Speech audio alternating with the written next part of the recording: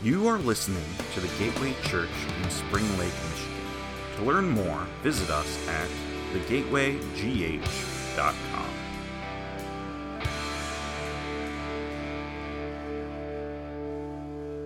My name is Matt Biller. For those of you who don't know me, I've been a member here for about 11 or 12 years, just about as long as Pastor Ben and Jessica have been here. And I am not one of the pastors, but it's okay. I'm a doctor. I recently received my Doctor of Psychology degree December 7th. Thank you. And you really should be applauding for my wife because she got me through it. So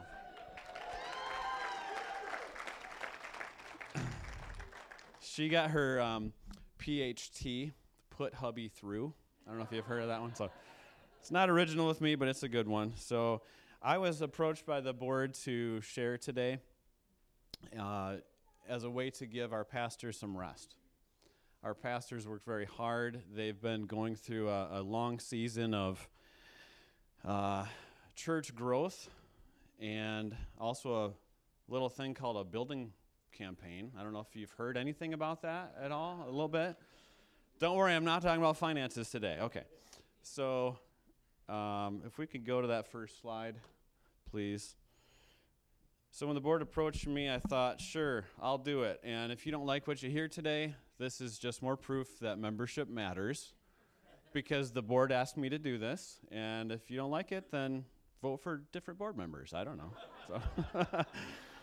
So this is a gift to Pastor and the Gateway Church team. There is more to the team than just Pastor Ben.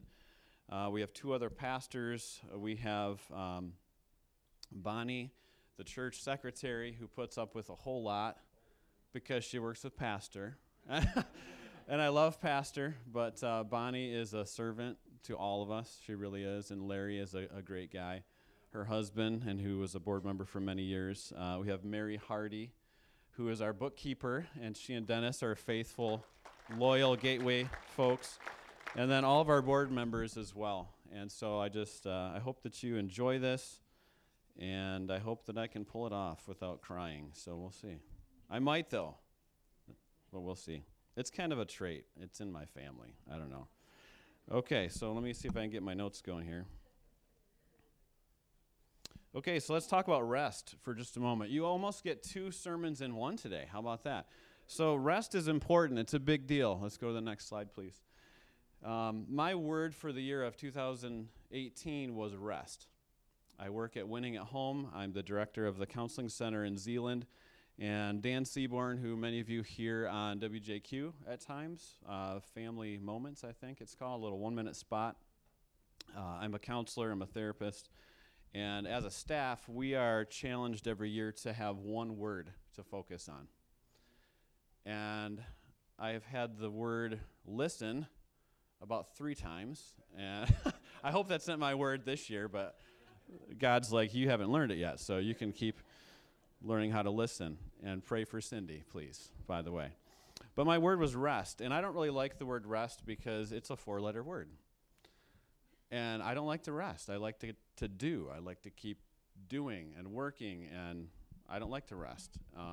But I learned quite a bit about that. That's not what I'm preaching on today, but rest is very important, and we don't do it very well as Americans. In fact, Americans are probably the worst at it. We don't rest. Most Americans don't use all of their vacation days. Let's carry it over to next year, so we'll be tired when we get there. So we don't rest well, but God's first example to us in Genesis about how to live was to rest. 6 days he created everything, and on the 7th day he rested. It's not because he was tired.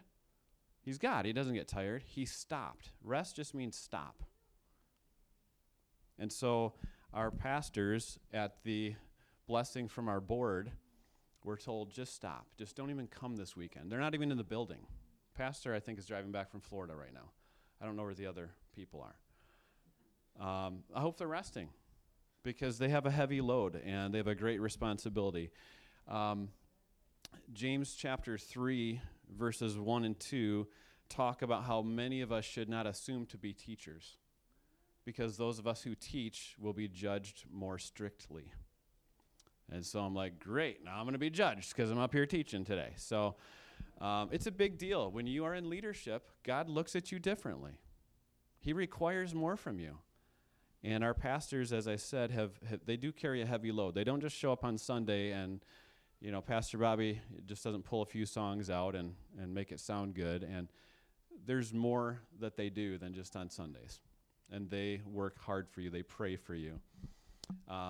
Elsewhere in 1st and 2nd Timothy and also in Titus, the pastoral epistles, they're called, Scripture speaks highly of wanting to seek after being in leadership, but also that there are many requirements. Our board members, there are a lot of requirements to be a board member, to be an elder, to be a deacon.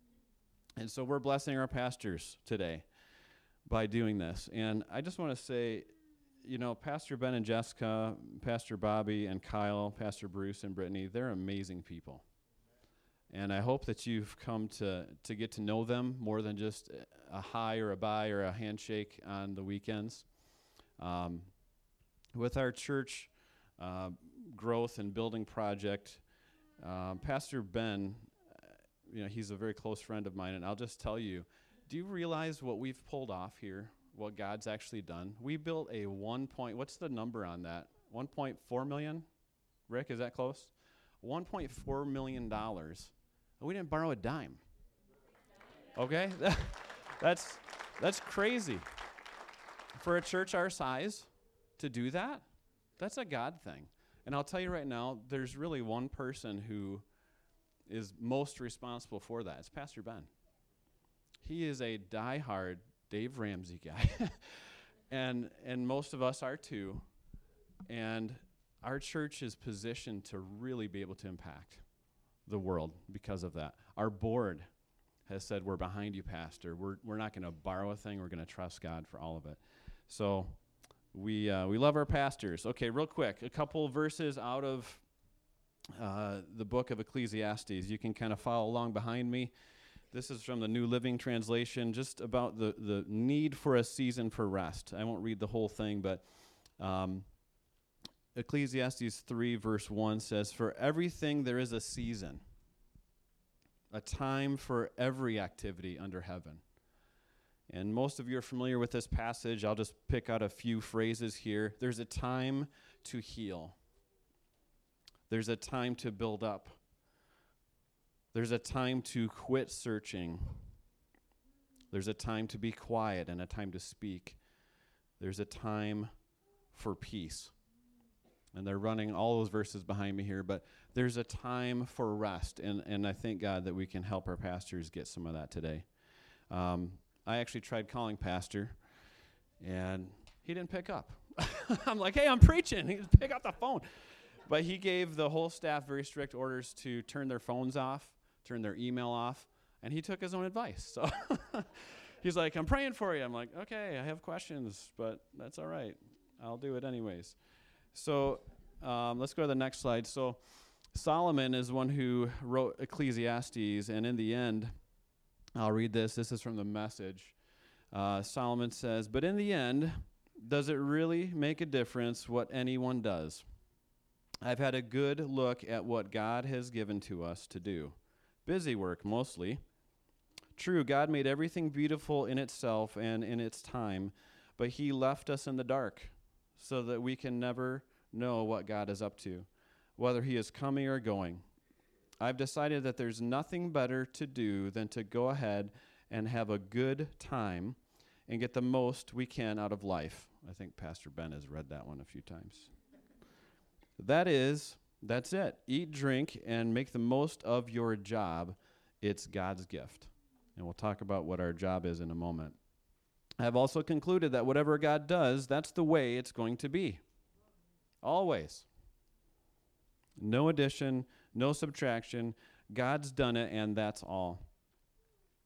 That's so we'll quit, stop, rest, stop asking questions, and simply worship in holy fear. Whatever was is, whatever will be is. That's how it always is with God. Amen? All right.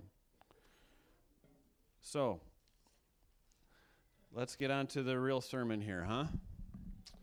All right. So let's pray real quick. Lord, we thank you for today. I thank you for this message you've given me to share with these people in my church, and I pray they would receive it, that they would hear it from you, that I wouldn't get in the way, but I would just be the person who delivers it.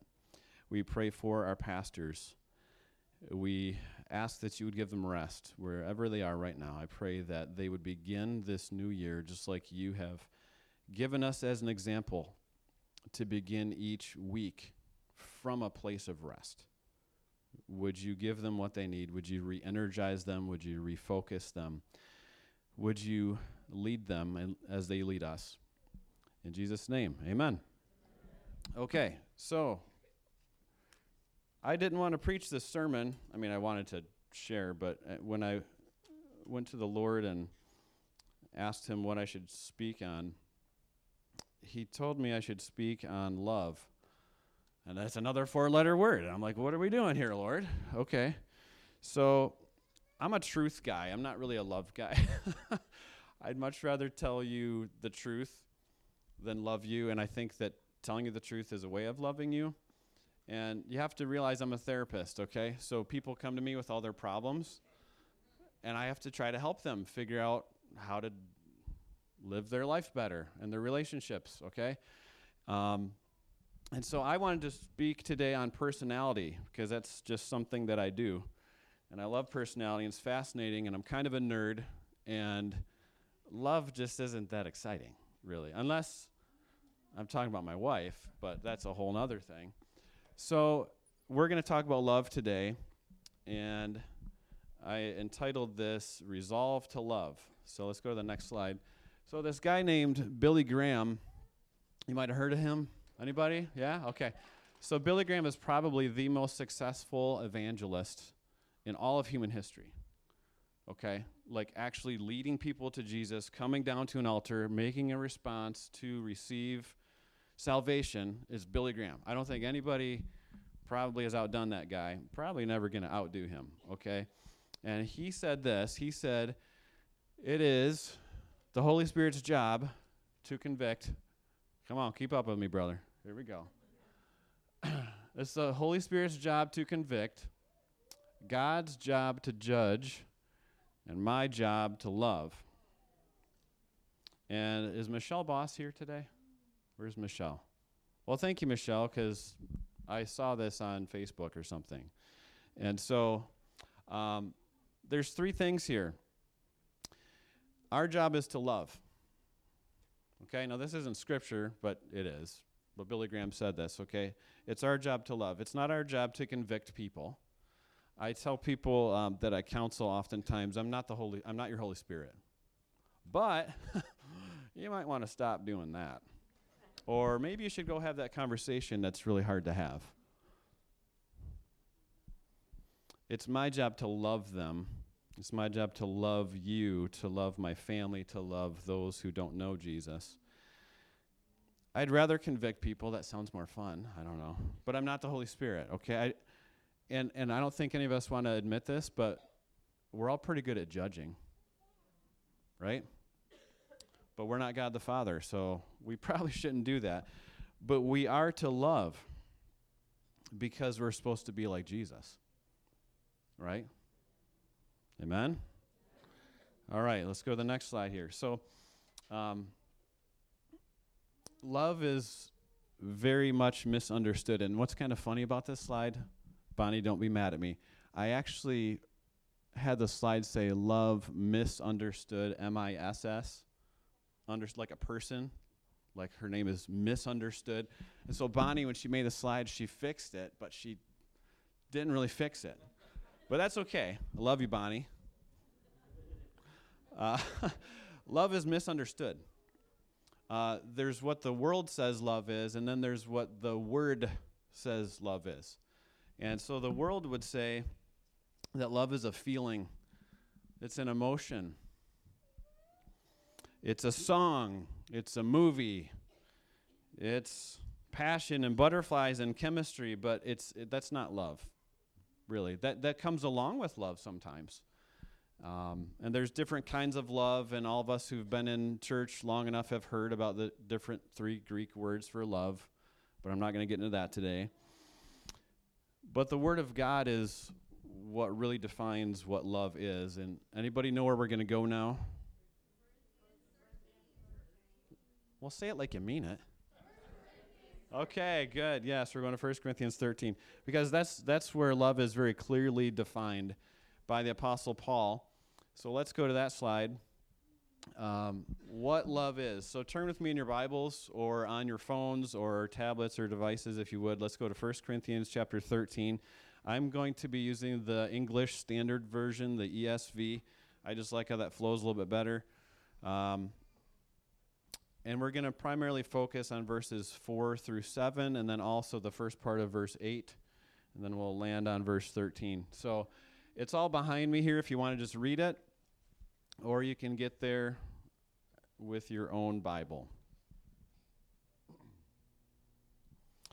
So let's just read this. We can read the Bible in church, right? That's good. Okay, and I promise not to go too long. Okay, here we go. Verse 1, 1 Corinthians 13. If I speak in the tongues of men and angels, but have not love, I'm a noisy gong or a clanging cymbal. And if I have prophetic powers and understand all mysteries and all knowledge, and if I have all faith so as to remove mountains, but have not love, I am nothing. If I give away all I have, and if I deliver up my body to be burned, but have not love, I gain nothing. Verse 4, love is, here's the definition, patient and kind. Love does not envy or boast. It is not arrogant or rude. It does not insist on its own way. It is not irritable or resentful.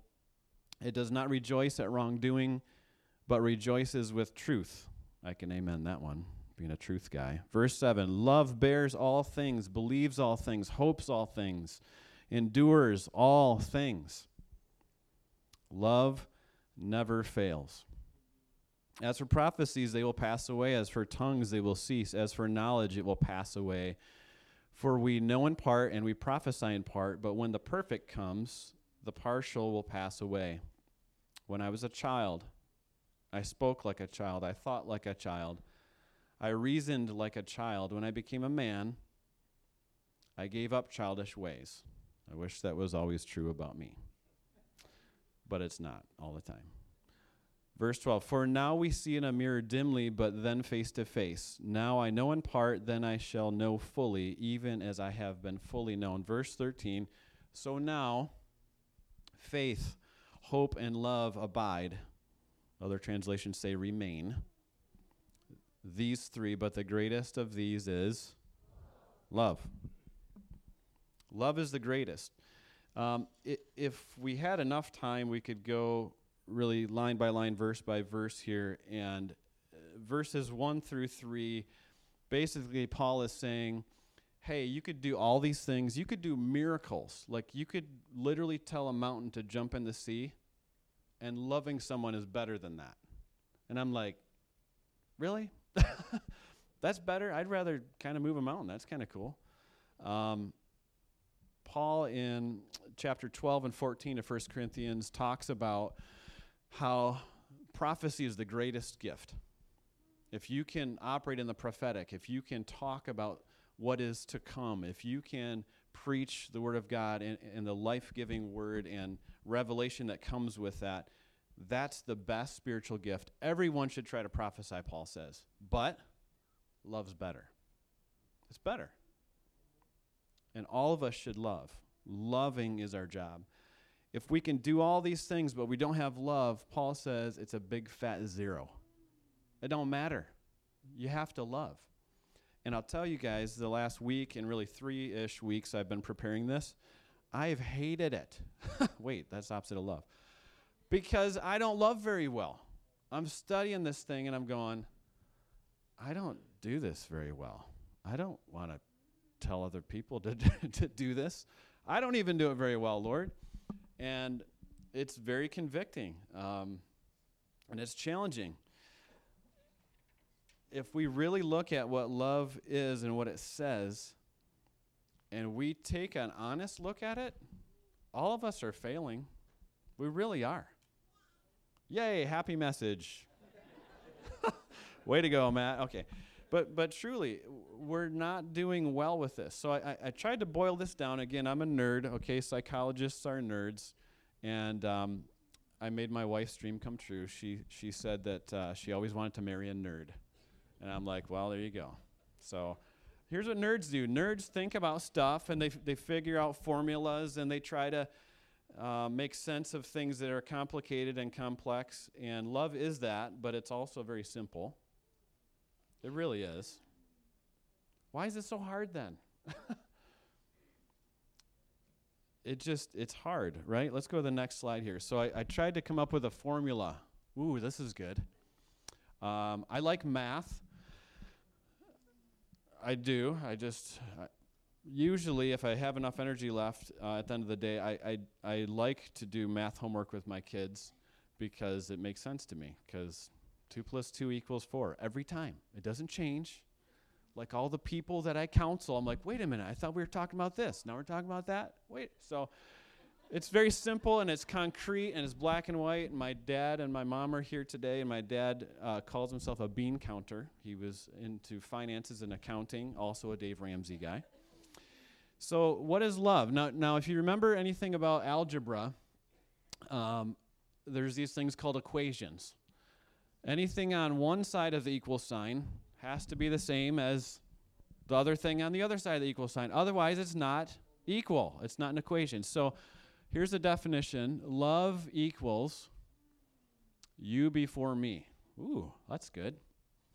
I wish that was original with me, but it's not. I'm borrowing from James McDonald. Okay, so LOVE equals you before me. Hey, that rhymes. Maybe we can remember it. Say it with me. Ready? LOVE equals you before me. It's really that simple. If I put you before me, that's love. That's it. And if you flip it, because equations are fun that way, you before me equals LOVE. Okay? So if you don't remember anything else about today, please remember this. And hopefully you can.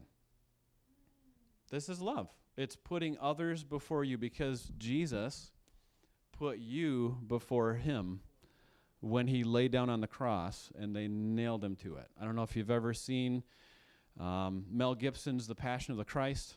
Holy cow, right? Like you watch that and you're like, oh, like you got to look away. That's love. He knew that we couldn't pay the price for our sins. Only he could. And so he put himself before us. And I'll tell you guys, our pastors, our staff, our board, they love you every day. You maybe only see it on Sundays, but they put you before them. They do. Those volunteers in the early childhood ministry, they're putting you and your kids before them. They are. They're loving you by doing that. The people that fold the bulletins, our volunteers that count the money, those that clean the church, they're putting you before themselves. And I don't do that very well with a lot of my relationships. I do it sometimes, and I'm like, yeah, look at that. And then 3 minutes later, I'm yelling at my kids for something because I'm putting myself before them, which is not love. Okay, next slide. So here's what nerds do, and psychologists especially. We try to develop these different ways of measuring stuff. That's just what we do, okay? And that's why I wanted to talk about personality, because it's fun to try to measure that and figure it out. So I wanted to have an actual questionnaire for you, but I ran out of time. So maybe we'll put it online. I don't know. So the Love Litmus Test Questionnaire. How about that? That sounds fancy. What I did is I took all of the definitions of love from 1 Corinthians 13, verses 4 through 8, and I made a list. And interestingly, there are parallels here, and there is symmetry. And Scripture has 8 affirmations of what love is and 8 detractions of what love is not. So go ahead and put those up there. And here they are. So love is, on the left-hand side, patient. It's kind. It rejoices with truth, bears all things, believes all things, hopes all things, endures all things, and it never fails. It doesn't stop. There's no resting with love. By the way, there is a verse in the Bible that says God is, how about that? 1 John, I believe, okay? So on the right-hand side, we have detractions, the negative things that are not love. Envy, boasting, arrogance, rude, selfishness, irritability, resentful, rejoicing, and wrongdoing. Man, I'm telling you what, a lot of my words and attitudes line up on the right-hand column a lot more often than I'd like to tell you. But I'm telling you that because I'm telling you that. And if you were honest, I'll bet you can see a whole lot of yourself on the right-hand side. Shoot, right? Okay, so you can look at this and these lists and ask yourself, am I patient? I am not. Ask my wife and my kids, like, we're going to be late. Let's go. Am I kind? There's times that I am, and there's a whole lot of times I'm not. In the car with those drivers that, like, come on. The left lane is it's for passing. Can I get an amen on that? Don't just hang out there at 55. I'm like, I got to pass you on the right now. And then I'm going to be irritable and I'm not loving. And so do you rejoice with the truth? I rejoice in telling the truth about other people. Maybe that's why I'm a therapist. I don't know. But when someone tells me the truth about me, I don't really want to hear it because they're wrong. Usually. Well, not all the time. But that's one of the reasons why I love Pastor Ben. I call him PB. I know that's his nickname. PB stands for Pastor Ben. And he challenges me. And I'm a better man because he tells me the truth. And I don't like to hear it sometimes. But I need to hear it. I don't really rejoice with it, though. Like, oh, good, I get to change that, too, because I'm not doing good with that. But that's what love does. Love's like, thank you for being honest with me. Thanks for loving me enough to hurt me a little. Proverbs 26, verse 7. You can look that one up. The wounds of a friend can be trusted, right? If you really are someone's friend, you're going to tell them the truth, even if they don't want to hear it. Love bears all things. The Greek word for that actually means to put up with or to lean into. It's a building term. You can see it in Colossians chapter 3 as well, where it says you should bear with one another. Now, I'm not a builder, okay, but those of you who are, correct me if I'm wrong. When you build a house and you tie in the trusses with the roof and the walls, they all kind of bear the load. They lean into each other. That's what love does.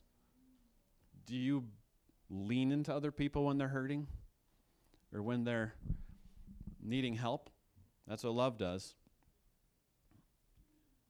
And I could go on, but you can probably make sense of all the rest of this. On the other side, do you envy people? Envy is when you compare up. Well, man, they got a new car.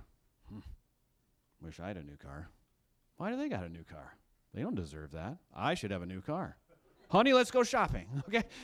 Right? That's envy. That's not love. You should celebrate. Hey, they got a new car. That's awesome.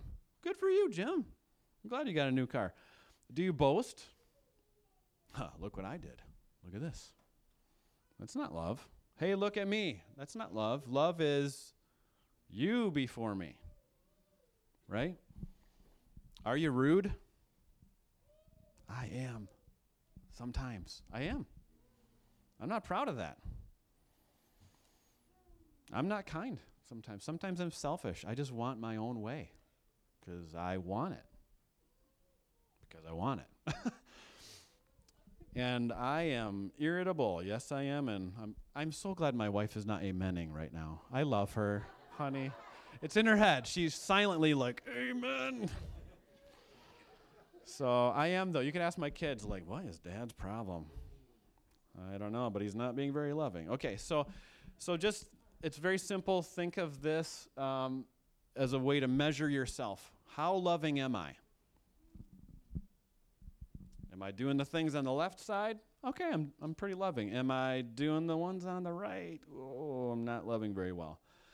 So let's go to the next slide. Again, our definition, our equation, if you will, is LOVE equals you before me, right?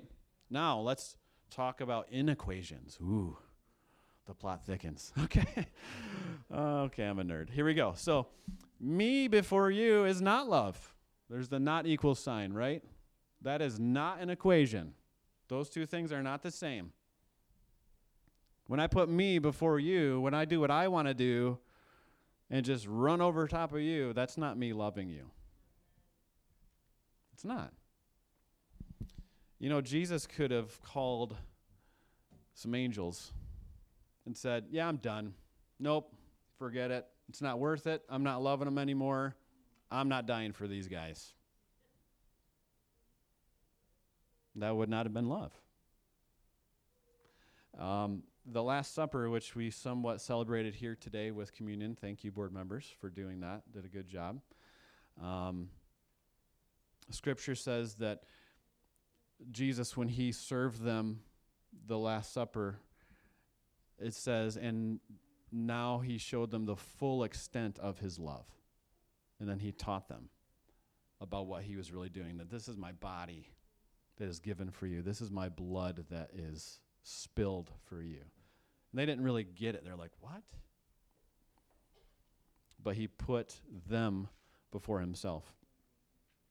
Next slide. So, why do we so often live this way? Why do we put ourselves in front of other people?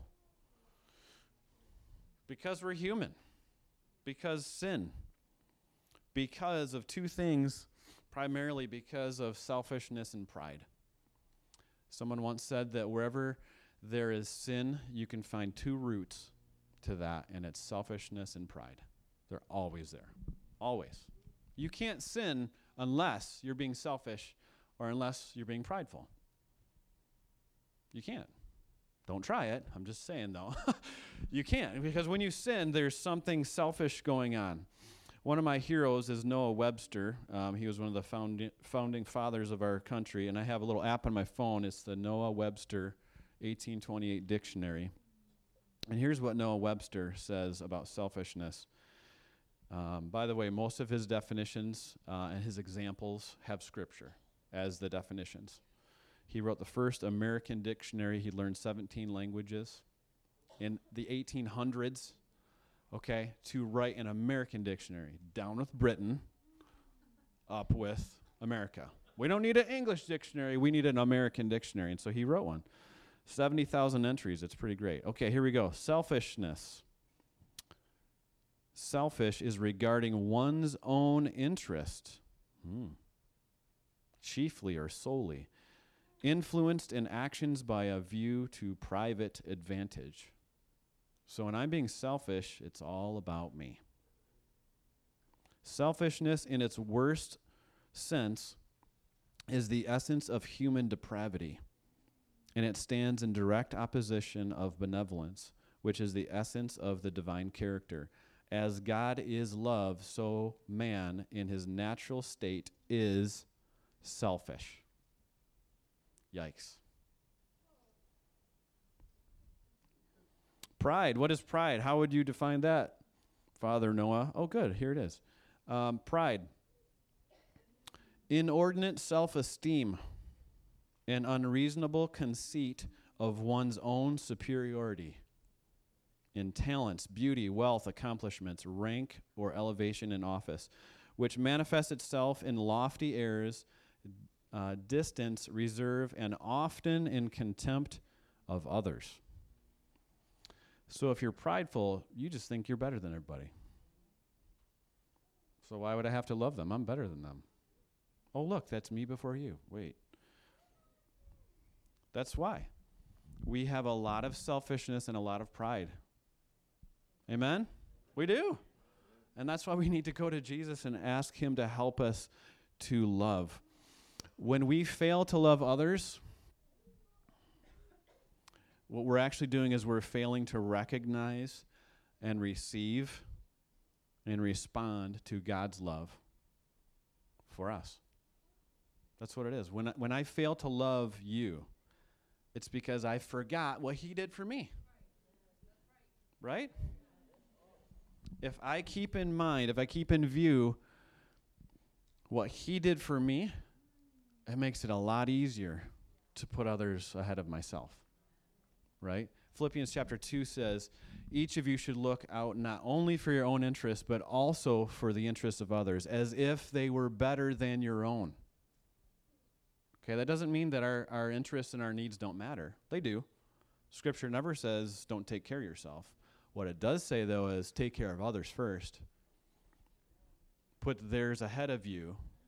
You'll have time to take care of you. You need to do that, okay?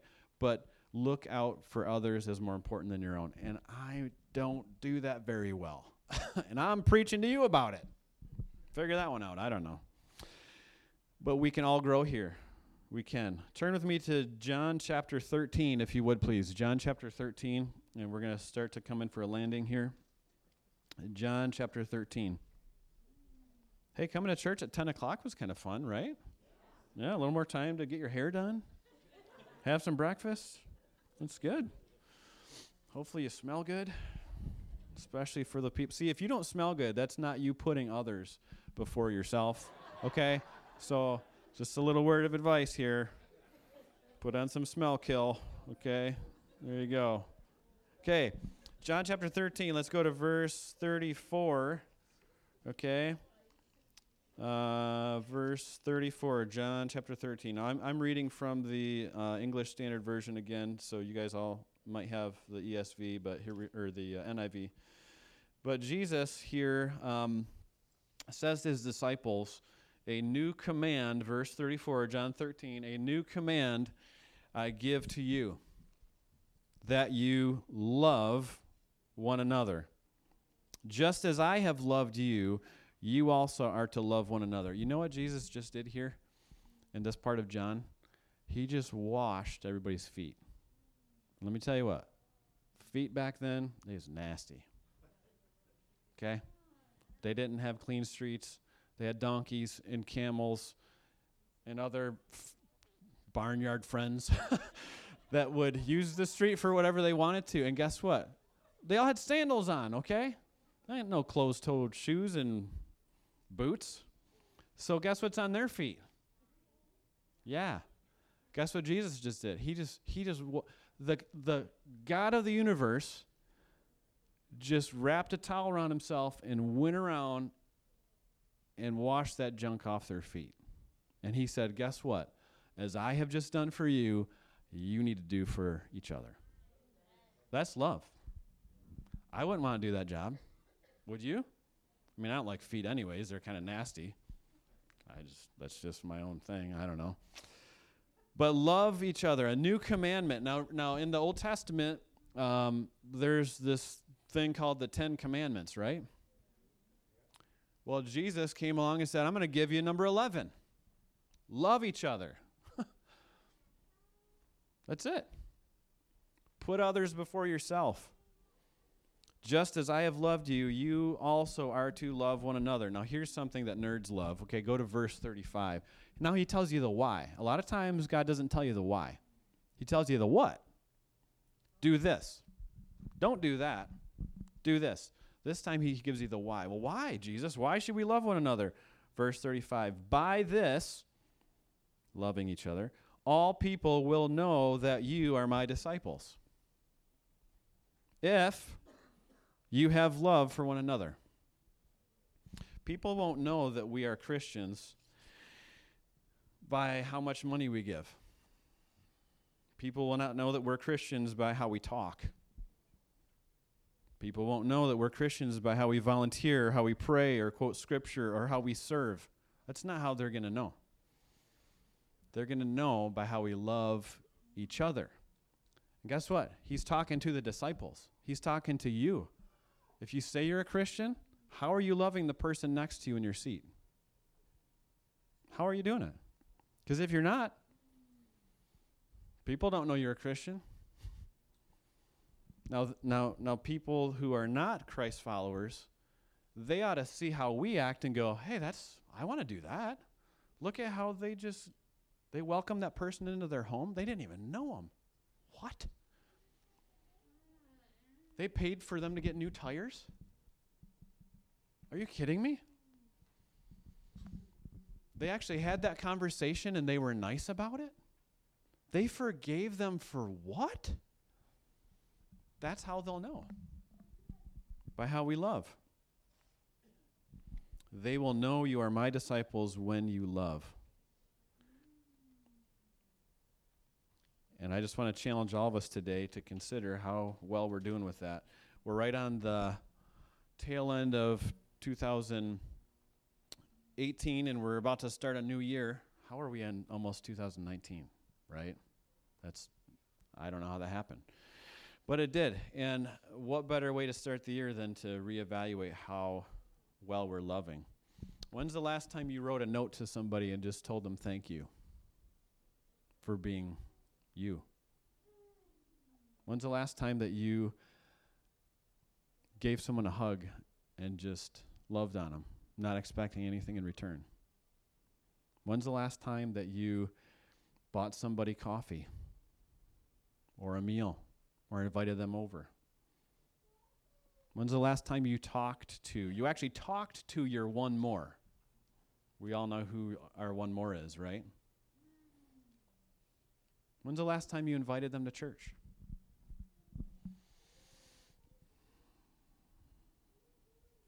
How well are you loving? So, the question is, will you love? Let's go to that slide, please. So we could resolve to love. That's the title of my message. But resolutions don't really work. Most people, when they make a New Year's resolution, they give up on it by 18 to 21 days. It's done. They're like, yeah, I don't really need to lose weight. I'm good. Don't eat sugar? That's crazy. I don't really need to live on a budget. Nah, I tried that for 3 weeks, and that was terrible. I couldn't buy anything. So most people give up on their resolutions. They do. Even Google says that, okay? Don't do it right now. You're supposed to be listening to me. Okay, so better than making a resolution, why don't we just make it our life's purpose? To love. And I have a long ways to go on that one. And chances are you do too. So let's do it together. So back to 1 Corinthians 13. I think it's verse, last one, verse 13 maybe. Of the three enduring qualities that are demonstrative of Jesus' life in us, they are faith, hope, and love. And the greatest is love. We have to love. If we don't love, we might not be following Jesus. How about that? Or maybe from a distance. I think he's up there somewhere. I don't know. I'm off here doing this over here because I'm selfish. I don't know. We need to stay close to him. We need to love. Love, love, love. So how do we love? Let's go to that slide if we could, please. Okay. Pretty simple. Yes, you before me. Who said it? Someone said it. Good. Marilyn, yeah? Yeah, good job. Marilyn. Okay. How do we love? We put someone else before us, right? LOVE equals you before me. But it's pretty simple. We put God first, right? If we're not close to God, if we're not reading his word, if we're not praying, if we're not worshiping, if we're not connecting with him and with each other, we're not going to be connecting with the world very well, or with each other for that matter. So we need to keep God first. We need to make others second, right? Maybe you guys have seen those wristbands. I don't have the one that says this, but God first, others second, me last, or something like that. Yeah, that's how it's supposed to be. That's the order. If you want to know what your priorities in your life should be, God first, others second, me number 3. That Kind of simple, right? I'm really a simple guy, actually. God first, others second, me number 3. And then I want to just challenge you. This is my last slide here. I just want to challenge you all, perhaps changing gears a little bit, to love better this year. Okay? I'm gonna make effort at that and hopefully succeed. But focus on one word this year. Try it. Try to come up with a word of the year. Rather than a resolution, focus on one word, one theme, one verse. And pray. And don't just pick one out of the air like, I don't know, faithfulness, okay? It might not even be a Christian word. It might be play. I don't know. Maybe you need to play more this year. It may be give. It may be who knows what. But get quiet and ask the Lord, what would you have me focus on this year? What theme do you want to make more known through me? What do you want me to study? What do you want me to focus on? Mine last year was rest. Mine this year is meekness, or meek. And I don't think I like that one already. But I'm going to learn about it, and I believe the Lord will speak to me. So why don't I have the praise team come up, or Pastor Doug maybe? So I want to challenge you. Love better this year, okay? Love better. But focus on one word or one theme or one verse.